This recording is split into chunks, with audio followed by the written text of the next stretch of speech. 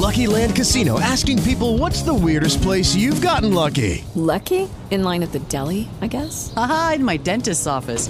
More than once, actually. Do I have to say? Yes, you do. In the car before my kids' PTA meeting. Really? Yes. Excuse me, what's the weirdest place you've gotten lucky? I never win and tell. Well, there you have it. You can get lucky anywhere, playing at LuckyLandSlots.com. Play for free right now. Are you feeling lucky? No purchase necessary. Void where prohibited by law. 18 plus. Terms and conditions apply. See website for details.